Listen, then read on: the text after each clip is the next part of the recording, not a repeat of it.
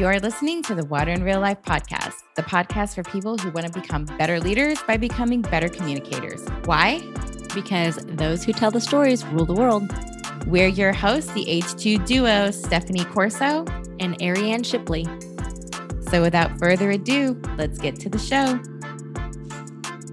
Hey, y'all, this is an exciting one for me for a multitude of reasons, but mostly because I'm sitting next to Mike Beitler in real life.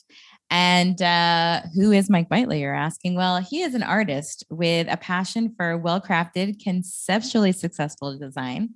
With nearly 20 years of work in the marketing and advertising industry, Mike produces brand strategy and artistic direction that grabs the attention of audiences and looks great on a water tower. He is able to translate the complexity and technical language of water into visual pieces that demand attention. And most importantly, he is the creative director of Rogue Water. And Rogue Water Lab. So Mike, thanks for making the trek from Austin. Thank you for having me. It's nice to be here live and in person. This is super exciting. Yes, Ariane? I was just going to say, like, at least one of us made the trek. I didn't even. Yeah. Well, you know, we got to get Mike some better internet, but he says it's coming. So nice. I'm going to miss the frozen poses during our weekly meetings. This may be a more interesting podcast if I'm frozen half of the time. Exactly. Yeah. And then that's when we guess what he's going to say next. So yeah. Just fill in the blank. It's like a Mad Lib. Yeah. So I'm really excited for y'all to get to know him better through this podcast and working with him for the past, it's a couple of years. Yeah. 6 years, something like that. Has been really eye-opening and educational for us as well. He's taught us as much as he's produced for us. So I'm excited to share that with y'all. But so we're going to open in a little different way than we typically do. Okay, so we normally ask our guests if they chose water or if water chose them. Water chose you 100%, aka the H2 duo plucked you up and said, "You're coming with me." Yep. And we met you and we worked with you. We just can't quit you now. You know, you're kind of stuck with us for life. But give us your art and design origin story. How and when did you know that art was your jam? I knew that art was my jam, I think, as a little kid. I was, typical artist background I was the kid who grew up drawing. Mike's 7 foot tall, so he's never been a little kid. I was a large child. That's a different story. We'll leave that part out of it. Okay. But I grew up drawing. I went through high school drawing and taking art classes. And it wasn't until I started looking at colleges that I figured out that design was even an avenue, right? I didn't know what it was. I went on a college visit as my mom is telling me, you are welcome to be an artist professionally, but you are not going to live in our garage and try to sell like paintings out of the garage. So you better figure out a way to make this a career. Yeah. So thanks, Mom. Yeah. Thank you. I went on a college visit and was explained what graphic design is. Oh, okay. And very simply, they explained to me that it's visual problem solving and using your artistic skills to solve problems, which fascinated me because I think as my brain is kind of built to solve problems, that's just kind of how I'm wired. And throw wrenches. To cause problems. We'll get into those later, listeners. So that's kind of where it took off, taking the idea that I want to draw everything and turning that into a useful skill, a job. An actual job, a profession. Nice. So walk me through really quick because I've obviously seen your resume multiple times because you're on all of our RFPs, but kind of walk me through that first job because now we didn't mention in the opening, but you as another gig, you're just like gigging all over the place. But you've got the brand movement with your wife, Katie, which you do a lot of branding work there. So what has been your evolution from graduated design school or art school to where you are now. Where we are now. Yeah. I started out working in-house at an accounting firm. What? Is that what you're expecting? Hold on, but doing what? No. doing basic graphic design. Oh, okay. So there was a huge, I'll give away my age a bit here, but I was in college. We graduated in 2002. And in 1999, if you signed up to become a graphic designer, you were going to be wealthy beyond your wildest dreams. And there was more work than the world knew what to do with. Mm-hmm. Some things changed in the next couple of years. And by the time we graduated, the graphic design jobs were very hard to come by. Really? And we were competing with very seasoned graphic designers. Wow. So when we started looking for jobs, you had to take what you could get. Yeah. And I landed a job working in a marketing department in-house at a kind of a medium-sized accounting firm in Dallas. Okay. And I'm grateful that was my first experience, because you are introduced to so much real world. Oh yeah. That I think going to work in an agency, which I did later, there's far more room for creative expression and creative need. Working for an accounting firm, you have to learn how to manage a brand for people who are not agency-minded folks. Yeah. So it was a very valuable several years for me. From there, I went to another in-house job at a nonprofit, at a big radio ministry, and they broadcast all over the world. That's right. Again, I remember when Mike came with us to the Pacific Northwest Clean Water Association conference one time, and I was like, is this the most bizarre conference as a creative designer that you've ever been to? And he said, no, I've been at one all about like broadcast radio. I was like, what? Wow, that's cool. When you first, I know you want to keep going, but when you first talked about going to the accounting group, I almost pulled you from being our creative art director to be our biz dev guy who crunches numbers all day. So I'm glad you clarified what you did. I think that experience of working with folks who dig spreadsheets was preparing you for working with the clients that we have now. Yeah. It taught me a lot. Yeah. It is not what I was expecting coming out of school based on the experience school gives you in solving creative problems. It is very real world and very much you have to learn to adapt. And I learned a lot there, and it kind of the same thing being in-house at the radio broadcast ministry of managing a brand from inside is really valuable when you step out of that, which is where I went next into agency life. I stepped into an agency as an art director and worked my way to creative director. But knowing the struggles of an organization internally with managing a brand, building a brand, maintaining a brand, helped me immensely when I had someone come in cold that I didn't know inside and out. You understand what you need to learn, what you need to know about them in order to represent them well. So fast forward a couple different agency creative director jobs.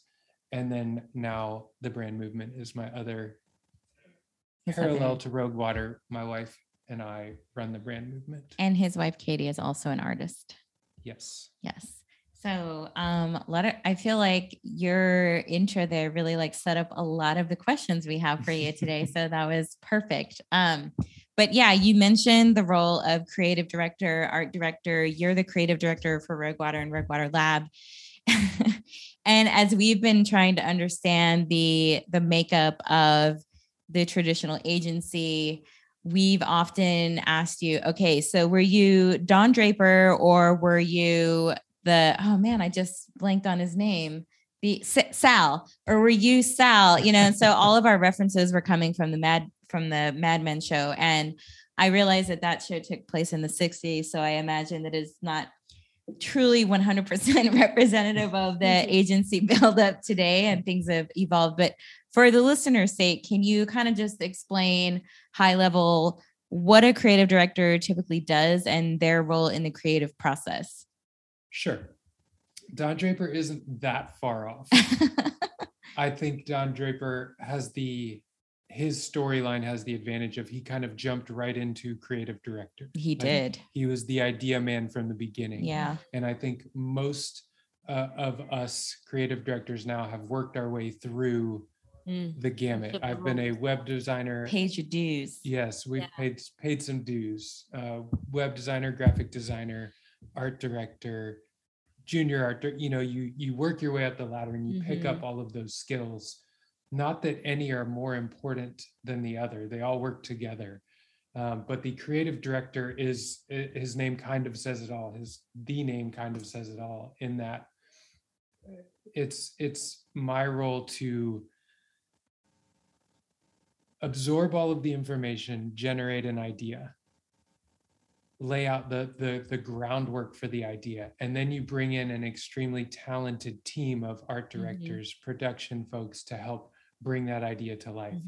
And the creative director is the one who kind of holds firm. And that's the tricky part of being a creative director is everybody brings in ideas, and it's my role to make sure that those ideas line up with the original creative direction, which can be a very tricky thing, because there can be a beautiful idea happening that's almost what we need, but not quite there. And it's hard to say no to a really good idea because it's not the right solution for the right problem. So that's kind of where the creative director, aside from the creative genesis, which is a big part of my role, it's also the ability to kind of cull ideas and organize ideas and understand which ones are the correct ones at the time. So I think that's the nice way of saying you keep Ariane and Stephanie's wild ideas at bay. Y'all have no idea how many wonderful ideas of Stephanie and Ariane that I have to tell them is terrible, just so they'll stay on track. Yeah. I mean, that's what you're here for, to lay down the law. Somebody too. Yeah. So for us, that really means for anyone who has been or gone through a discovery process with us, I always say that in a previous life or in another life, if this whole design thing doesn't work out, Mike would make a great therapist, because he just has such this calming demeanor about him, and he's able to ask such pointed, helpful, thoughtful questions to really get that information out. And when we are going through a discovery, I always have to preface it with, we're asking a lot of questions. And so it feels very I don't think people are normally used to getting asked that many questions to that level of depth sometimes about who they are and why they're there and the value they bring and the mission, all of that. And so it can be, if you're not good at that, it can be a situation that can go probably sideways sometimes if they're not prepared. And so at least halfway through, you're going, what the heck are they talking about? And then by the end, you're like, oh, okay. Yeah.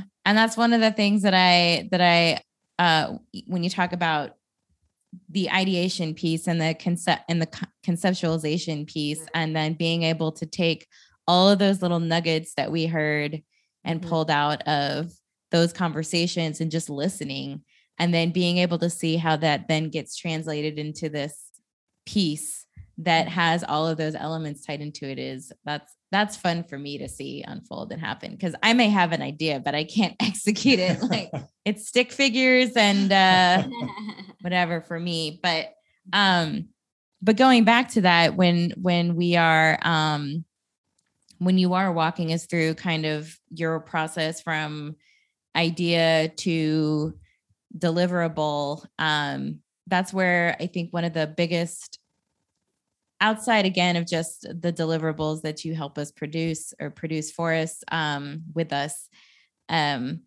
how much we've learned. And so I think when a lot of people think about creativity, they think of things like brainstorming and that ideation piece and that part of the process that kind of just seems all over the place because it's fluffy, fluff and ideas being thrown up in the air and Post-it notes and all of that. But you really opened our eyes to the rules and the structure that really go in behind the scenes with the creative process. And I think they bring a ton of value to the process as well.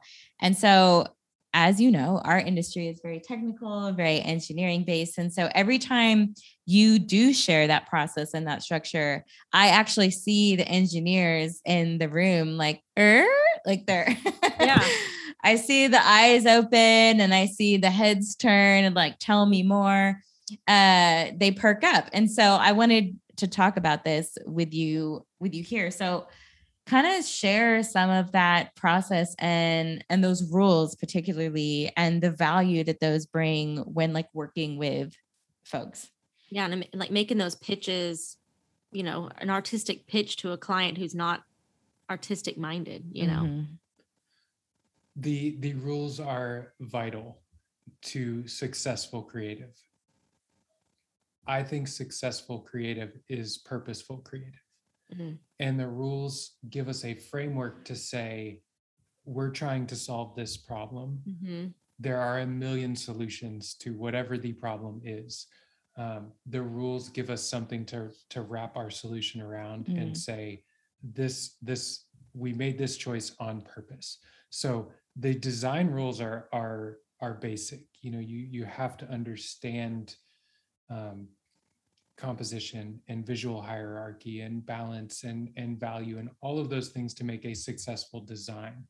You can step outside of that and get into the rules of the rules is tricky there. I would say digging into the spirit of what someone is trying to say. That's where all the questions come from. And that's why we really dig in, is to try to pull out the spirit of what the intention is. So you come with an idea of how you think you're going to solve the problem. But if we can dig in with a creative process and say, we can solve that problem with this solution because it follows all of these rules that we know are successful, that we know work. It's really fun, and it makes your solution, your conceptually successful solution, kind of bulletproof, even if it's varied in the stylistically of, well, I don't like that look, that color versus I do love this color. We can argue things and we can defend our choices. Yeah.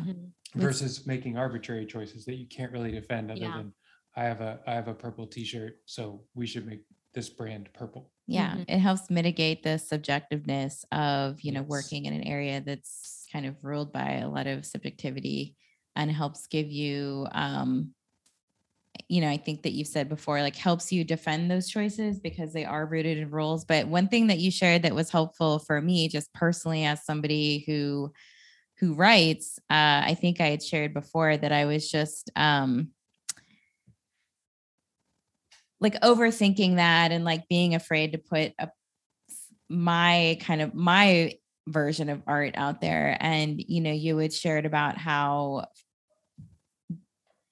those rules help take the personal bite out of it when you get feedback or notes or criticism, because you can, they help separate the subjectivity too. So you're like, okay, well, what they just gave me there is probably their personal opinion because I was following, you know, this particular set of rules that helped me come to that decision or choice or whatever. So being able to kind of separate your personal side from something that you created, which you seem to do so well, but I know that I know that there's sometimes, you know, you're human. Yeah, there's probably also some frustration there too. And then I feel like the rules also really help keep the thoughtfulness and purpose of what's being produced on the audience that it's being produced for. Mm-hmm. And so, that's the trick. Is understanding that I made these choices thinking of my audience. I didn't make these choices thinking of my client. Yeah. Can we say that for everyone in the back again? For the people in the back of the room. We made these choices. I think that's hard. That's a tricky place to be in, is you might like this or not like this, but your audience, your people who are your consumers, they love it or they need that. Like, talk more about that, because that's really, really hard to pull yourself out of that personal kind of experience and say what's better for the organization versus what I like and don't like. I hate the color orange. So, y'all, I'll talk about the color pink in a minute. Yes. And that's exactly, that's it in its base form. When you create something that represents someone else. So we've been through a discovery process and we create whatever piece we're creating and present it back to them. We have hopefully captured the spirit of what they were trying to say, but the visual representation may not be in any way what they were expecting or hoping for. That doesn't mean it's the wrong solution, because we bring all of this experience and knowledge and we chose the color pink, Stephanie, on purpose, because we know where this color is going to end up and where this product is going to end up. And that pink is going to make this product stand out. It's going to make it speak to people. It's going to grab people's attention. It's going to make them feel something specific. It's really hard as the client who is being represented if that thing clashes with a personal preference. Yeah. And that's where the rules come in and allow us to defend and gives us wiggle room as well. Like we can switch from pink to orange if as long as it's not breaking the cardinal rule, the original rule. Yeah. As far as the judgment you receive, that goes back to the beginning and being able to handle not presenting what someone is expecting. It's easy to go in knowing, okay, well, I can back up every decision I made because I made it based on those rules. But it never feels good to present something to someone and they say, that's ugly, I hate it. Which happens. It does. Yeah. We were trained very early on as designers in school. We were taught how to critique work. And I think most designers know how to be constructive with their feedback of work. And that's what you're trained to believe is going to happen in the real world.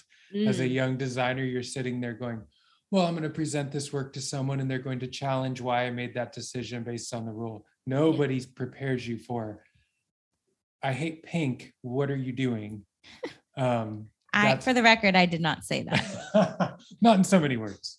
I didn't say that I hated it because of the pink, but I just imagine like you and Katie with Black Widow in the red room, like having all the emotions sucked out of you so that you could like have these interactions with people critiquing your work. But yes, Mike does pull me out of my own subjectivity, especially around color palettes. But if you depended on me for the color palette, it would be, black, white, gray, and a dash of teal or something. A dash of tan, black and tan, because Logan taught me. That's funny because like I never used to wear black and brown together. And then one day I was looking at my dog, who is a German Shepherd, and I was like, you really work that. Like, I think I'm into it. So now I'll do it because, I was like, if he can pull it off, I can pull it off. But yeah, can always tie it back.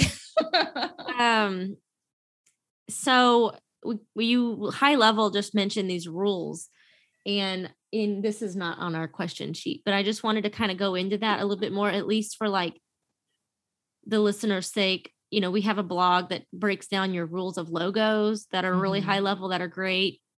Like your mark should be able to be small and black and white and all. So can you go more into like what some of these rules you're talking about are? The logo rules specifically, or I don't know, in general, bigger all of them. Yes. And I think all of them. No, not all the rules you've ever invented. This became a masterclass. I didn't invent any of them. I'll preface by saying that, but the logo rules are a really good example of how they help you make choices as a creative. Oh my God, I know what rule I want you to talk about specifically as an example right now. White space. White space. God, please talk about white space. Because man, First go into logos. But there's a whole blog about that they can go read. We don't have anything about white space yet. Oh my gosh. Okay. I could give you a white space example. Okay.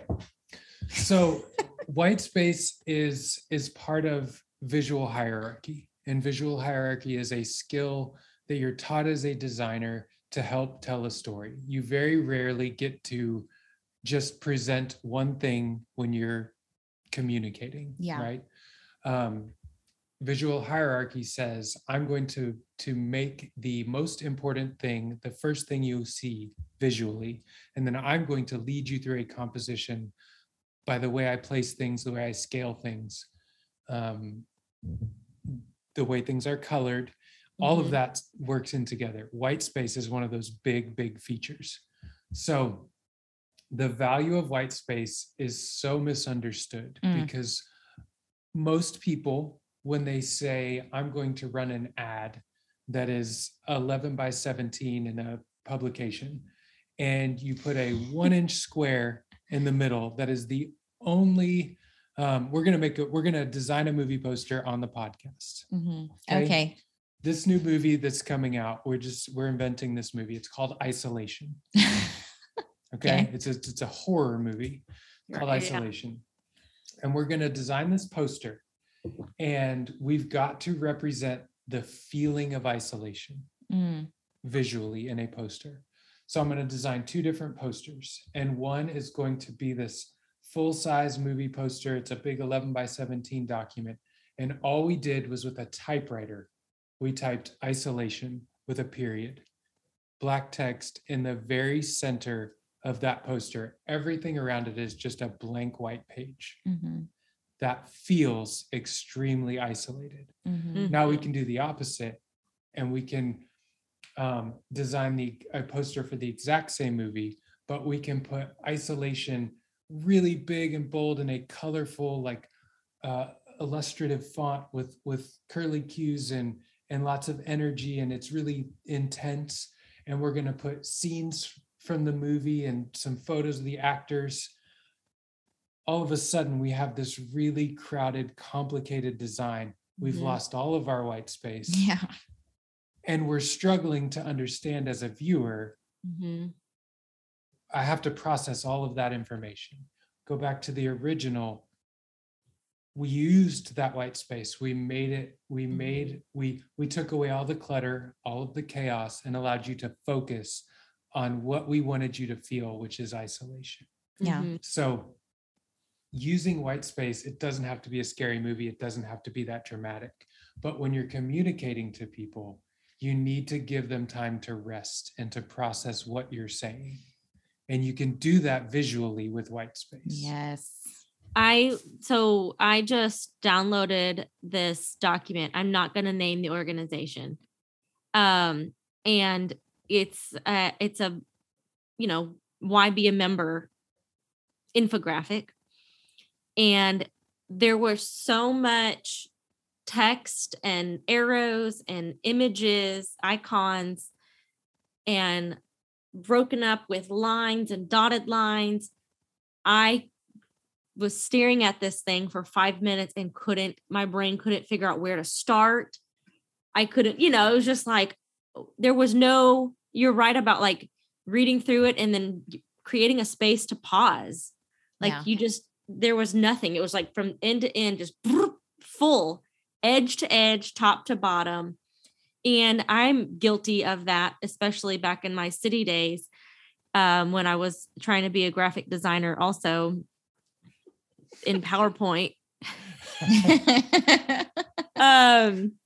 Because we didn't have all the fancy InDesign and all that. Let alone anyone to know how to use it. Yeah. Or anyone. Yeah. And so, used to do that. Used to want to like capitalize on every square inch. But I mean, in school, they make you kind of do that too. Like when you're writing, use every square inch of this to write your, articles or whatever. And you're just like, there's no pause. And that is so important, especially I feel like nowadays where there's so much advertising out there grabbing your attention. Oh, that's so good. No pause. And I love that it shows you where to focus and put your attention to, which I think was really important, has been important for us in our own examples that we've had too. And I know I didn't let them talk about the logo, but I promise y'all I'll post the blog in the show notes. So where you can go check that out. It's a nice short blog. Like there's not a ton of rules, but they're all important. So 3 major rules. That's it. Yep. That's it. And I basically gave them away already. Yeah. But go read it anyways. It's a good read. We made Mike the designer right. Yeah. Yes. I had to use my words, not my pictures. Yeah. It was stressful. Yeah. So, when we're in a discovery process, with you, we glean so much information from our clients. And we use that, for many different pieces. Can you put yourself in their shoes and give some tips or mindsets for them to bring to discovery in general? Put yourself in the shoes of the client. Yeah. What I was thinking is, when I said that process, it can be kind of intimidating to have somebody asking all these questions. Like, if you're like, that you're going into this session with creatives, like, what you're trying to get from them. So then how can you kind of help put those folks at ease that are on the other side of that? I would advise them just to talk, to explain where you're coming from. Mm-hmm. Don't be afraid that an idea might not be good or a fully formed idea or concept. Mm-hmm. Explain where you're coming from. Explain why you feel that way. Don't be afraid to share, because as a creative who's sitting on the other side gathering information, the answer, what I'm going to create, you have it. You have it locked away in there. I'm not inventing something that represents you. I'm pulling that information out of you. So the more free you are and the more willing you are to be honest about who you are, where you're going, the as easier an organization. It is for me as an organization, not personally, but yes, but being willing to share and kind of let the creative team in. We're on your side. We want to create something that represents you and that you are really proud of, and you will be proud to say you are a part of. Mm-hmm. That comes from you, the client. Mm-hmm. We are the ones who just are able to pull it together in a way that speaks to your audience. Mm-hmm. We're the middle ground. We're the translator, because we have been trained to understand what you're trying to do, make it palatable for people outside of your organization. Yeah. So coming with an open mind. Mm-hmm. It's a little bit like therapy. A little bit, because we're gonna make you dig into you're gonna answer, but why? But why? And that's just it. And then don't be how do I say that politely? Don't be offended when we challenge. Yeah. Because part of what we do is to challenge the why you're doing something, because it's we know you're overflowing with ideas and you're passionate about what you're doing and you want to say it all. Yeah. And we're going to challenge the importance of saying it all. What about for those? Oh, go ahead. I saw a pause, but no, please go ahead. Well, what about for those people who are afraid you're going to come in and change too much? Like, especially in our line of work, they see us coming into these discoveries and asking them questions. Some people are really active and engaged with us, and some are kind of reserved and sitting back and maybe provide answers later. But, sometimes they're just afraid of, like, when we ask them, challenge them, but why, ask them, those questions, like, how do we get them to understand that, I guess what you just kind of said, like, we're on your team. We're going to challenge your status quo. Otherwise, why are we here, type of thing. Right. And that's just it. There's some trust that has to be built, and yes, knowing that we are putting your best interest first.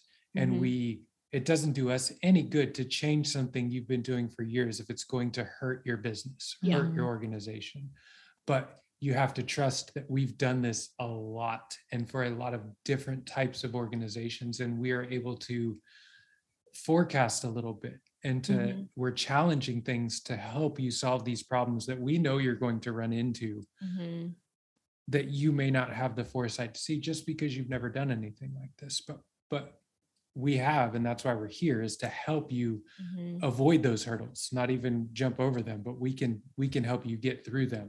And sometimes that means changing something you've always done. But I think that's where the honesty and the openness comes in, is tell me why you've always done it that way. Yeah. And maybe I can incorporate that or bring it to a current Mm-hmm. solution. Yeah. Because everything in terms of communication is constantly evolving. And that is our job, is to be ready to communicate 3 years from now, not right now. Yeah. So that's what we're looking towards, not just coming in to blow up what you have just because we like to rebrand or recreate something that's already been done. That's not really what we want to do. We want to take what's there, take the spirit and the energy behind what is there, and put it into something new that we know will help you in the future. I'm glad you brought up trust, because that really is important. And that really is the make or break between, I feel like, the relationships that are more successful than others, is that, the ones that trust that it does us nothing to do something or create something that makes you look bad. Like, that is terrible for our business model. So or that you really aren't going to ever use. I'm like, why did we go down that path then? We don't have to do that, Yeah. And so just finding ways to build that trust, coming into those conversations from a place of knowing that we want to help you put your best foot forward and be the best that you can be, and having that trust. And I think that for our particular type of work that we do, that's a challenge, because it's easier I'm not a doctor. Like, I watch Grey's Anatomy, but that doesn't mean that I could go into an OR and open someone up. But because I think people talk all the time and take pictures with their phones and make videos on TikTok and write emails. And like, I think that there comes that comfort with, oh, well, I know how to communicate. I communicate all of the time.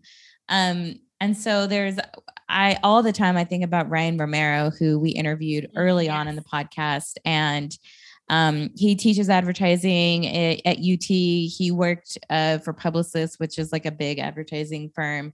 And, he said, if I call an electrician to come to my house, I'm not going to follow them around my house and tell them how I think that they should be wiring my house, because I don't want my house to burn down. And he goes, but time after time, I feel like we always are having somebody following us around the house, trying to tell us like how they think, we should do this. And not to say that we always encourage feedback and we want to hear candid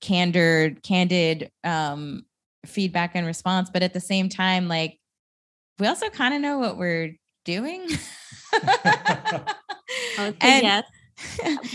Like, it's one thing to give us a couple ideas or tweaks that you would like to see, but it's a whole nother thing to get Google images of all these other logos that are out there, and you're just like, yeah. It's our job to think about all of the things that you haven't thought about. To your point about thinking about how is this going to be communicated 3 years from now? Like, how is this brand going to stand up 10 years from now?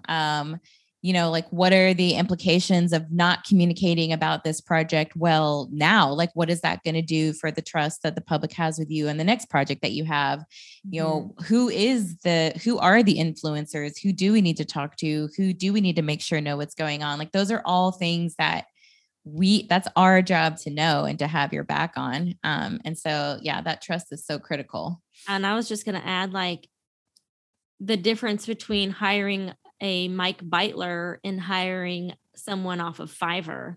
Oh boy. Mike, want to talk about that for a minute? How long do we have? I know. But I have seen that in different social media groups that I'm in, online on Facebook. And, I've seen these threads of like, yeah, we're going to do a rebrand. Who do you use? Who have you used before? And like, it's all these Fivers or one off of, similar groups of Fivers, which are like, can y'all want to explain what Fiverr is, or should I keep going? It's just like a company a marketplace where all these, different freelance artists and writers and you name it are all in this company together. And, they're literally like $5. Okay, here, I can explain. You know, when you're like in a big urban environment and somebody walks up to you and they open up their jacket and there's like fake watches, or they open up their trunk and there's like purses, there's knockoff purses in there. That's like what Fiverr is compared to hiring like, and you know, we're saying Mike because obviously he's who we've worked with for the past 6 years, but there are others out there. But yeah, I guess that's my best metaphor. Yeah, let me stick up for Fiverr for a second. Well, I mean, like, right in a pinch and whatever. Like, I just gave them a lot of publicity, but Fiverr is a wonderful solution for somebody who's just starting out and doesn't have time, money to invest in a brand. Yeah. If you need just something to throw up on your Instagram account, you have $20 to spend. Yeah. Fiverr is an excellent resource to just say, give me something of quality that I can use. It's not going to be packed with meaning. It's not going to have intention to it. It's not going to have purpose behind it. It's not going to dig into who you are and represent you as an organization. It's going to be a mark that works technically. And that's kind of the extent of it. Yeah. That's a better, thank you. Before I get flogged for my example, because full disclosure, the Water in Real Life podcast, I don't think that we used Fiverr, but we had me and Ariane's avatars or drawings that another legit artist out of Mansfield did for us before we left. But we needed that turned into this Water in Real Life podcast. Bangs, and Ariane also added bangs to it as well. Which we need to update with my gray now. So, but Mike, get on that. But yeah, so this was like fresh off of just starting. Yeah, so we had $20 and we did that. So yes, there is a time and a place. So I wasn't trying to be cruel with my metaphor. But you know, when you have someone like I'm in a Rolls Royce now. So yeah, exactly. Not cost, but quality. Yeah. So don't think that you can't afford it. So, Mike, you're an artist, and art is a powerful tool to evoke an emotional response. Emotion is key to influencing behavior change, which when you're mission driven like we are, that's essential. What are your thoughts on art as a tool to motivate behavior change? And part 2, do I need to wait and let you answer? I would wait. Let him marinate on the art as a tool, like that emotional response. Yeah. The value of that. So the value of emotional response. Yeah. Yeah. This question came from when we were talking one time about, well, I'll go ahead and introduce the second part of that question, which was going to be about how using art for good. Yes. To sum it up, because you are very passionate about using your God-given talent for good. The work that you and Katie do is with nonprofits. Stones Throw Farm. Yeah. And so I guess my biggest question is, because art is what she just said, you know, that tool, whereas like design is we're going to solve this problem. You know us and the mission that we're trying to do. Everyone in water has this mission that they're trying to do. What is the value of using that power of more art and less like this has to be a super clean design and look this way to get that emotional response to change? I think we have had a lot of conversations about how do we make people care? Yes. And you piss me off every time. And just kidding. It's kind of my role. Just to keep pushing that button to see how mad. Yeah, let's see how far can I get her to cry this time. Will she throw a shoe at me? I think there is so much opportunity to communicate creatively, communicate artistically in a way that people can relate to, and it motivates them to change. Yeah. Motivates them to action. And I think while there is absolutely a place for utilitarian design that solves a problem and gets you from A to B, I think that's very functional, and that's going to help you in something you were doing anyways. I was getting on the bus to go to this other part of town. I used that map. The map was designed well, so I was able to get from point A to point B. Yeah. that is completely different than motivating someone's matter of heart and making them feel like I want to be involved and I want to do that thing or make that change, or Conserve that water. Conserve that water. I understand the value of my involvement in conserving that water. And I think it's a responsibility as an artist for me. I don't say this is for all artists, but I have been given gifts of being able to communicate visually. And I think it's really important to do something good with that. Yeah. And the rogue mission of making people care about water is really valuable to everyone. So me being able to play a tiny little role and shift the idea of communicating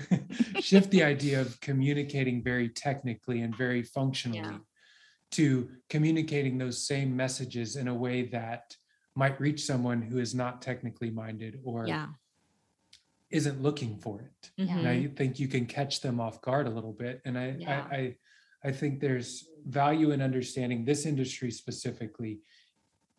You venture into the world of communication, you're competing with everyone else who is communicating in the world. Yeah. And we work with so many organizations and they offer this product/service that is of such high quality and so important. The way it's represented should be on that level of importance and that level of quality. And that comes from an artistic place. It doesn't come from a technical document that is 100% accurate and correct. If it's not going to make someone pick it up and read it, it's not effective. Water quality reports. Oh my gosh, there's so many things I want to unpack there. And that a lot of that has to do in the spicy question that I want to end on, because that is an area that really gets us both riled up. It's my goat. But I mean, abstract, like that was very like 40,000 foot level response. Selfishly, I wanted to ask that question because I wanted to give permission to, you don't have to do things so technical and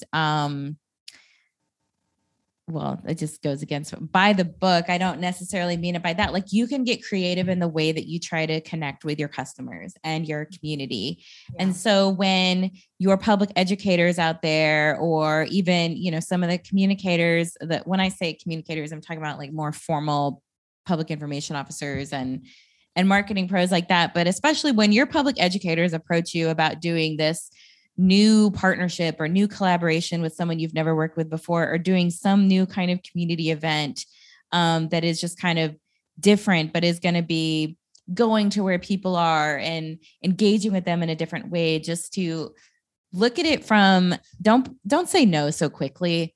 Like, and don't say, yes, but this has to be an AP style or it's nothing. You know, like you might communicate an AP style and that's fine for you and your press releases. It does not work for anyone else on any other thing. And we can go offline and have discussions about that. We ain't running a newspaper and we ain't doing press releases 24/7 on every piece of thing. Yeah. So quit saying my social media posts have to be an AP style. No, they don't. Yeah.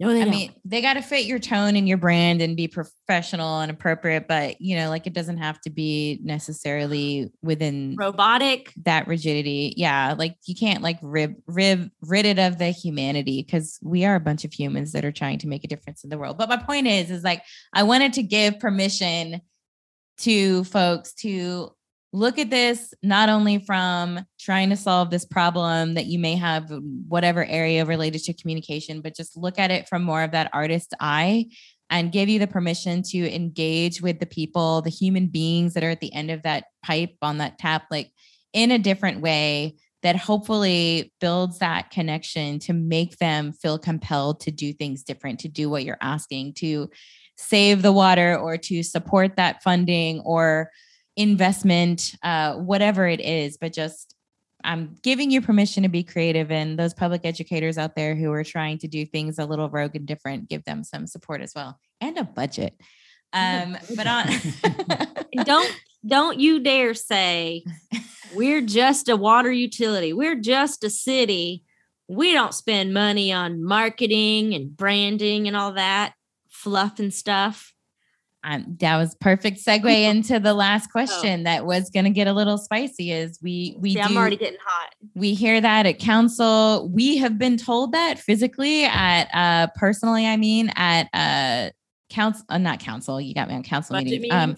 On budget meetings, about branding work that we wanted to do, but you obviously know where Ariane and I stand on this. So I'm going to throw this to you, our guest. Mike's been listening to us talk this whole time, but what is your argument to that statement of, well, we're just a city and we don't need to be worried about that branding and marketing? Because you touched on it. We're all in the same arena. Yes. We are all in the same arena is a nice way to put it. You are yelling against all of the other people who are yelling. Everybody who's communicating has the same avenues of communication. We have the same ways we can talk to the people. Just because your message is more technical or more serious than Doritos doesn't mean you can't communicate the way Doritos does. If you're communicating professionally and consistently, you can be creative. Mm-hmm. You can extend beyond the technical. So for anyone who is saying, I don't need to invest in branding, nobody needs to pay attention to you. They're not going to pay attention to you. They're not going to trust you. And I know we kind of keep coming back to that trust, but so much of building a brand is establishing trust. Mm-hmm. A brand doesn't have to be uber creative. It doesn't have to be uber artistic, but it has to represent you accurately. And not investing in that accuracy of what the brand is and what you stand for, and then not promoting it consistently and at every touch point, people aren't going to trust you. Yeah. They're not going to know where that comes from, because I kind of alluded to it earlier. What you're offering is top tier. It is the best of the best. You need to present yourself in that way, or nobody understands that what you're offering is the best of the best. Mm-hmm. Yeah. Everybody else is out there putting their best foot forward visually because they know their product is good. Their service is top notch. You need to take that kind of pride in yourself in knowing that people do care and people are judging books by their covers. Yeah, they are. It's just, unfortunately, that's kind of a fact of life. They're never going to pick your book up off of the shelf if you're not presenting yourself in a way that speaks to them and is. I love that you talk about the you have to bring put your best foot forward. I think about if I'm at a fancy restaurant, but then I go to the bathroom and it's disgusting and in shambles and not working, I'm like, that makes me question what's going on in the kitchen.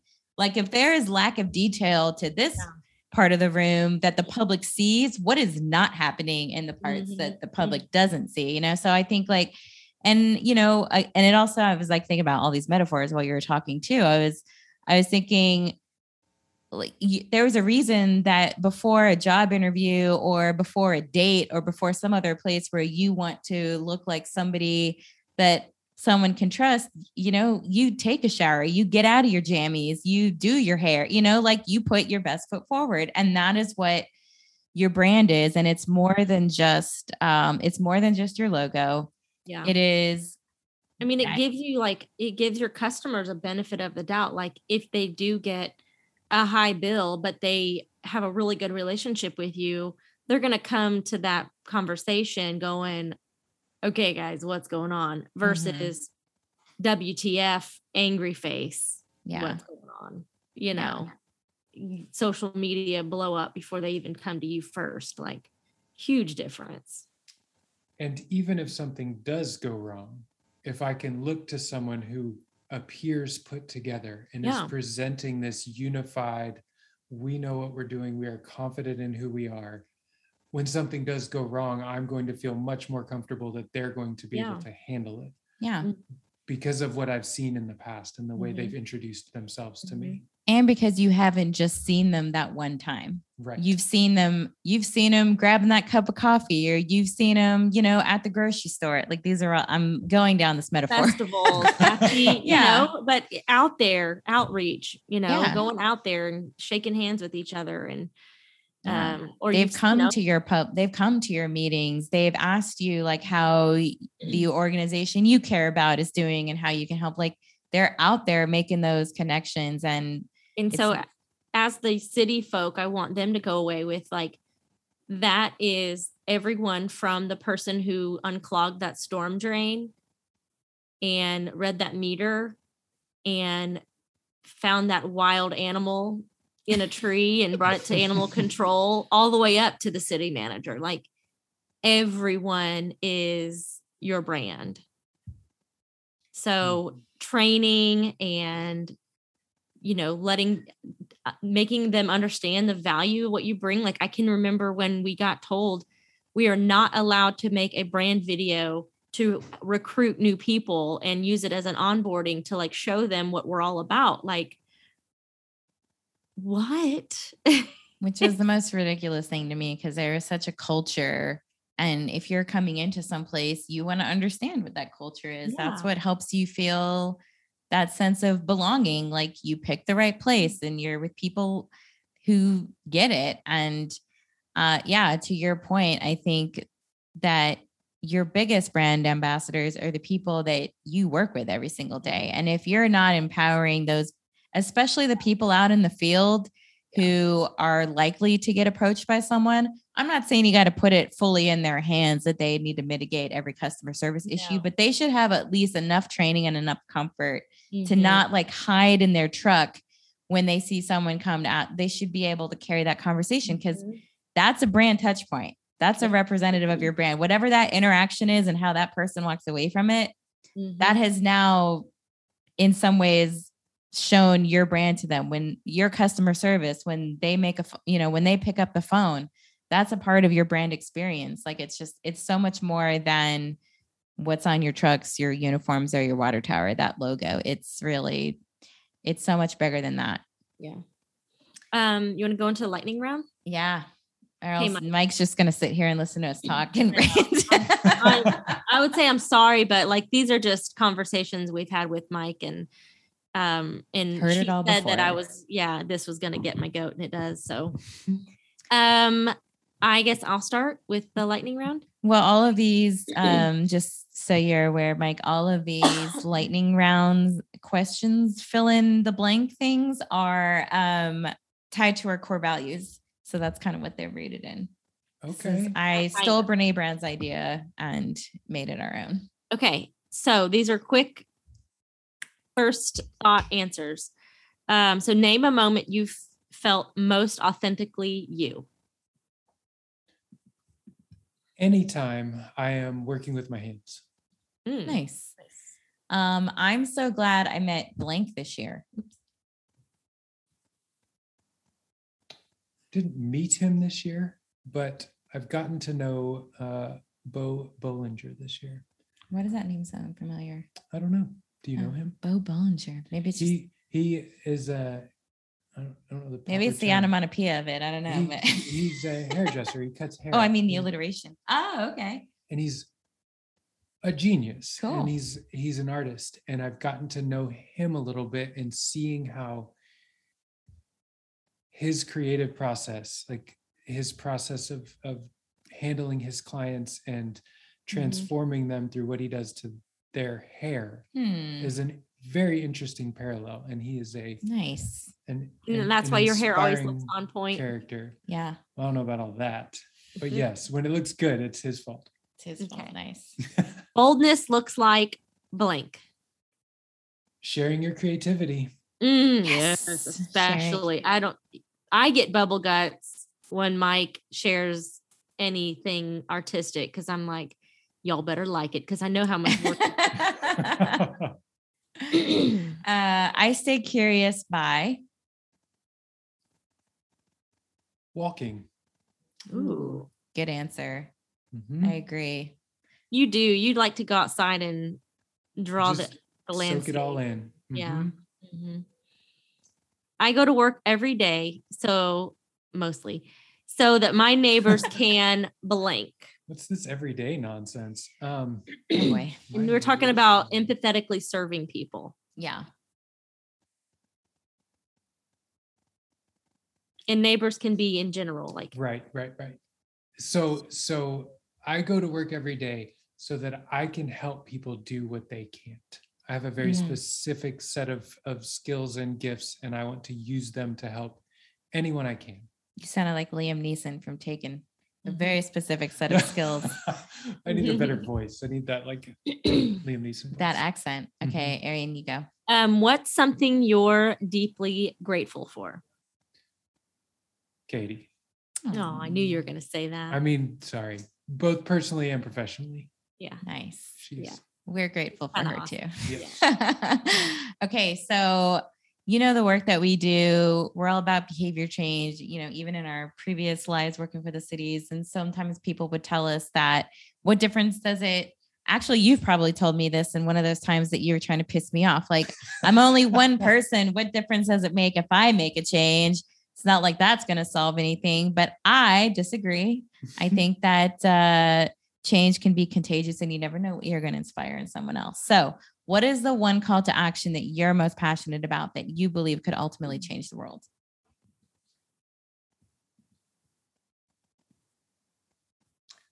I think it's back to the boldness. It's being willing to share your creativity. I think creativity is so valuable, and I think everyone has it. The outlet is different for everyone, but I think people using their creativity on purpose could change the world. I'm nodding a lot in agreement to that. Creativity unlocks innovation, which unlocks so many other things. So absolutely be bold with your creativity, y'all. Right. Well, Mike, this was great. Thank you for spending some time with us and coming up all the way from Austin to sit down here with me in real life, at least, and sitting here patiently and quietly as Ariane and I vent a little. The passion is contagious. The venting passion is contagious. But as always, we learn a ton from you. And so we definitely appreciate you sharing this time with us and with all of our listeners. Thank you very much. Thank you for having me here. This was wonderful. We are so grateful for each and every one of you, all the members of our listening community. The Water in Real Life podcast is a Rogue Water Lab original. It's hosted by the H2 duo. That's us, Stephanie Corso and Ariane Shipley.